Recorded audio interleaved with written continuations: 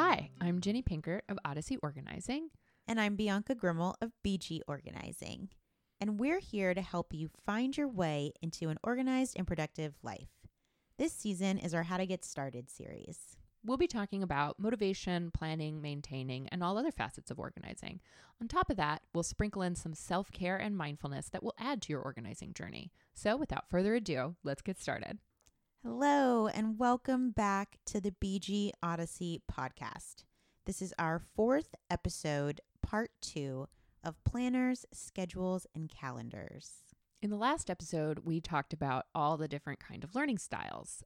In this episode, we will be discussing paper versus digital planners.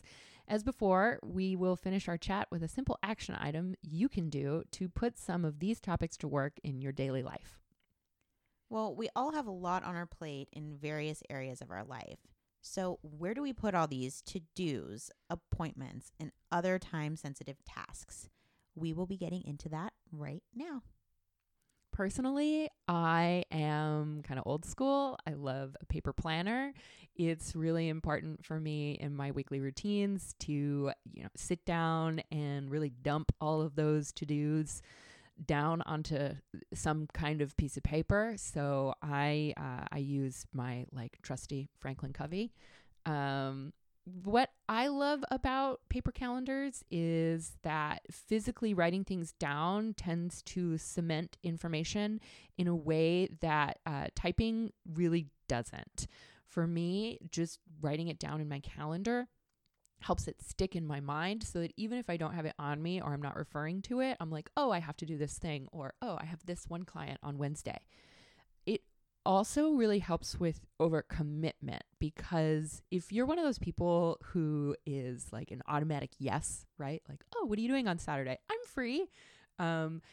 If you have a paper planner, you don't always have it on you. You can't always check it. And so it gives you kind of an automatic pause before you make the commitment and you say, absolutely, that will work. It gives you an out. Oh, I'll check my calendar and I'll let you know, which may have you reconsidering, how many things am I already committed to this week? Have I set enough time aside for myself, for my sanity?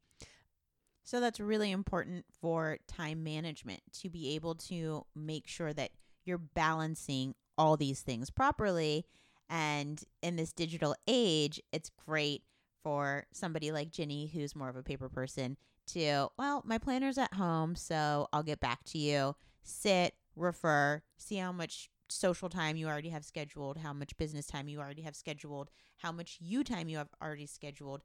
And then you can properly assess how the rest of the plans are going to go that you want to input in your calendar. Exactly. The other great thing about paper planners is that they don't lose data. Like, you write it down, it's there. I know I have heard people complain sometimes about when they put appointments into the iCal or the Google Calendar. It's like, oh, it just disappeared. Like, weird glitch happened. And my pen never does that. Sometimes I will say, though, that, my writing is not always the most legible. So you do have to be careful about losing data that way, I suppose. So in regards to Jenny talking about losing data, as business owners, that could be really scary for us, because we are there to be the organizers, to have all the information, and to have all our stuff together and be professionals. So you can't really say, well, it's not on my computer, I forgot about it. So that's just something to think about. Maybe duplicate it somewhere else as well. Or if it's really important, do a one sheet of the most important things coming up just in case. And that's honestly one of the things I love most about my paper planner, is it gives, I can put everything in here. My appointments, my meetings, my to-dos, my quarterly goals, there's just room for all of that. And oftentimes, we'll get into this later, but oftentimes with the specialized apps, you have to be like, oh, did I put this in my notes app or my to-do app or my list app? And it's hard for me to remember where all those things are. So I just keep it all in one place in my paper planner. And the other great thing about the paper planner is it really does give you the ability to investigate some more creative planning systems. You can like write things in the margins and develop your own kind of symbol system and really customize it in a way that software doesn't always allow, specifically if you are like a very creative minded person and you're using like a bullet journal type system where it's like that's fully developed by you and ultimately should seamlessly integrate with all the unique aspects of your life, which is great. What is lacking in the paper planner system for you? What are some of the issues that may come up from using the paper planner? Well, I think the big one, right, is that it's bigger and bulkier than a phone. Like I typically try to bring it with me on site when I'm working with a client. I don't have one of those giant monarch-sized ones. Mine's relatively small. It's about the size of a paperback book, but that's still too big to like throw in a going out purse, right? So you got to lug it around, which can be dangerous. Like what if you forget it someplace? All your information's in there. You can't back it up to the cloud and then access that on your computer later, Right. which you can do if you like leave your phone. And it's especially problematic if you lose it and it's got all kinds of sensitive information in it. Like if you're storing your passwords in there, or maybe your social security number, or like bank account information. There's no encryption, there's no code, there's no fingerprint to prevent just anybody opening this thing and accessing all of that information. And it can also create issues with like storage and physical clutter.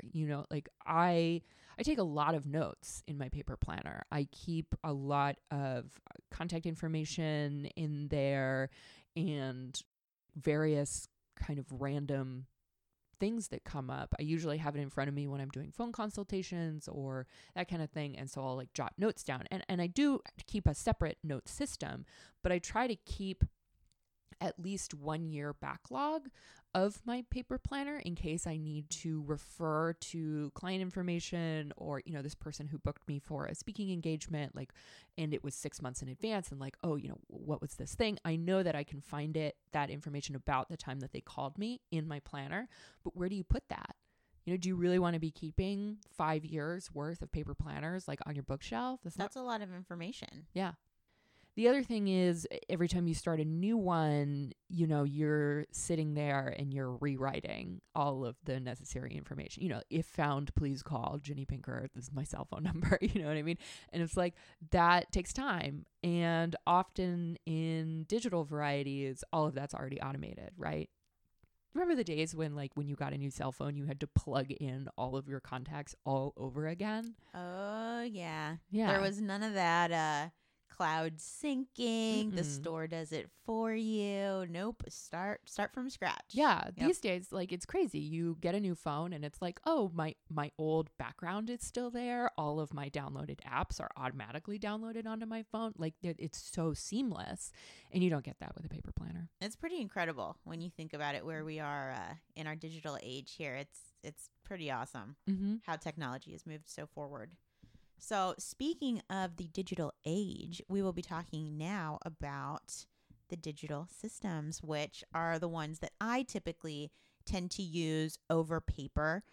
Sometimes I do a little bit of a hybrid. And as I mentioned earlier, I double up. I do a little handwriting and then I transfer it to digital. But primarily digital is where I keep all my information, my task management, my calendaring, all of that. I mean, it's weightless. It goes everywhere with you. It's, phones can be as big or small as you want right now. So in the back pocket, you have your life with you, which is so comforting, but yet a little scary. The good thing about that, though, is the syncability, right? So I'm a Mac person. So everything that I have in my phone gets transferred to my iPad, gets transferred to my desktop, my client files, my personal stuff, my reminders, all of it in one or multiple places depending on my needs, which is amazing. I really like that you can have your team all access particular documents. You can do, the Dropbox, you have the Google Drive, you have all of that where if you're going paper route, you have to incorporate some form of digital, right, to be able to have team accessibility. So it's pretty awesome that you can have everybody looking at the same stuff, editing, reviewing, putting pictures up on it. Amazing collaboration through the different digital varieties. I will say I don't typically work with teams on my jobs, but I do have a digital calendaring system that I try to use with my clients so they can see the upcoming appointments, and like we can confirm and all that good stuff. And I don't know if it's just because maybe I work with the kind of people who feel the same way I do, but almost all of my clients are really not the most digitally savvy, and they almost never check the little calendar, and I got to text them anyway. Absolutely. And for myself as well, I do know organizers love doing those Google invites and things like that so that it pops automatically on clients' calendars. So really they don't have an excuse. It's on there. They can't say they forgot the appointment or whatnot. But even though I am digital for my team management and for myself, for clients, I also always text as well. Or, even some people aren't even that advanced with text message. Sometimes you got to shoot an email and sometimes you have to shoot a phone call. So I agree with you in that aspect. When working with our particular clientele, we have to figure out what's going to make the most sense for them as well. Through digital, there are so many apps to choose from with different specialties, which are amazing, but can also be a little bit of a visual overload, a little too much stimuli, right? It's like, what do I choose? What do I do? So there's a pro and a con to that. When you go digital, you're also saving money, really, because number one, paper, recycling, I'm going a little green on this one. It's a lot. It's a lot of stuff, physical stuff to have and physical stuff to dispose of. Whereas when you go digital, usually our systems last 5 to 10 years, depending on, what product you go with, but it saves you the space and it also saves you the waste. So I will say those are some benefits as well. You can get into the software glitches that Ginny was talking about. I just wanted to add too, is that digital calendaring apps tend to be cheaper. Yeah, that's true as well. The cost of the apps versus, big, beautiful, tangible calendaring systems that just look so pretty and they have all the different functionalities, but it might hit the pocket a little bit. So I know I talked about team collaboration and how amazing that could be with having all the members looking at the same information and everything in one place. But something to also think about is people can edit information in shared spaces without directly informing you. So if you do have team collaboration, you definitely want to set some guidelines on who can just like read only files or read and edit files, and definitely have that line of communication of, please don't touch this document because I worked hard on it. Just, call me if you have a question about it. When we are inputting this information, typing on the phone or hand typing on the keyboard, you get in a little bit into autopilot mode, right? You're not gaining that processing from pen to paper and writing things out. So that might be tricky for a few people. I'm not too sure about the creative space that is out there right now for digital world, but it is definitely a lot less than having paper options for creatives. I do know that. You also have to use separate apps sometimes for your to-dos, your tasks, your projects management, your scheduling. So that can be overwhelming in itself. I know there are a lot of built-in programs now that have all of that, but those might be a little pricey. Mm-hmm.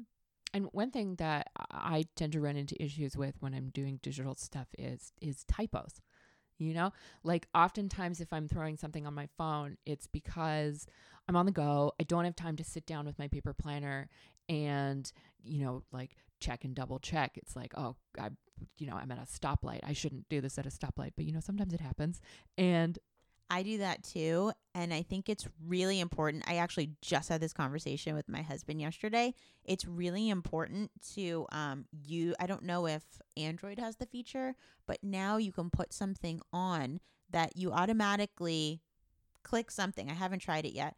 And when you're driving, it senses that the car is in motion and there's an automatic message that goes out. I'm currently in my vehicle, like will respond at a better time. And I think you can set these messages to say different things, but I think that's really important for us as business people. We try to multitask and it can be really unsafe. Mm-hmm. And also we might not get the message across properly because we're typing really quick, and maybe if we sat back at the office and took a little bit more time doing it, it would be a little clearer. So for safety reasons too, it's really important to do it at a proper time. Mm-hmm. Mm-hmm. If you are interested in trying out a paper planner, some you might want to take a look at are the Passion Planner and the Panda Planner. Both are available on Amazon and are pretty popular. I think they were both originally Kickstarters. Like I said, I love my Franklin Covey. It's pretty old school. And then you can also check out, there's a great big social media community around bullet journaling, which is actually a system that you use with a blank notebook. So it gives you incredible opportunities for customization. So for the digital world, Google Calendar is just awesome. You can do iOS, Android. It's free. It integrates with Gmail. I mean, it gets all this information from the emails that you've received and plugs it into your calendars. It's just really neat. You can add attachments, do a ton of stuff with it. And we love that it's free. Task management, we really like Todoist. Things 3 is new and really cool. It integrates a bunch of stuff together, so it's the one-stop shop.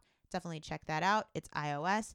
And I got to give a shout out to my reminders because that's what I use religiously. I have something for my groceries, my work, my general. It's just amazing. It works for me. I can set alarms. I love it. And yeah, those are our recommendations that we have for you guys. So check them out. Let us know what you think. Our action item this week is to choose a planner. Determine what works best for you, what you're interested in, do some research, pick it out.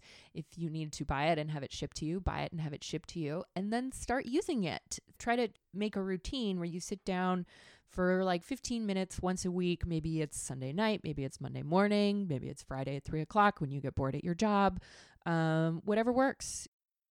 Thank you guys so much for listening to part 2 of Planners, Schedules, and Calendars, Paper versus Digital. We hope that we gave you guys some great thinking points here on if paper is better for you, if you prefer digital, or if you're a hybrid person and you like a little bit of both. The next episode will be episode 5, part 3 of Planners, Schedules, and Calendars. We will be talking about how to use a planner and the best practices for it. If you like what you're hearing, please review us on iTunes. That's really helpful. If you want to help us out, you can also check us out and support us on Patreon. Our Patreon page is patreon.com/BG Odyssey Podcast. Or you can check out our website at www.bgodysseypodcast.com. So we would love to hear from you and get some feedback. Also, if you have any questions or comments, and we're happy to mention those on future episodes. Topic suggestions. What do you guys want to hear? What issues are you having? What will you find interesting to learn more about? Please let us know. Our email is bgodysseypodcast@gmail.com. That is BGODYSSEY podcast@gmail.com. Hope you guys have a great one today. Thanks.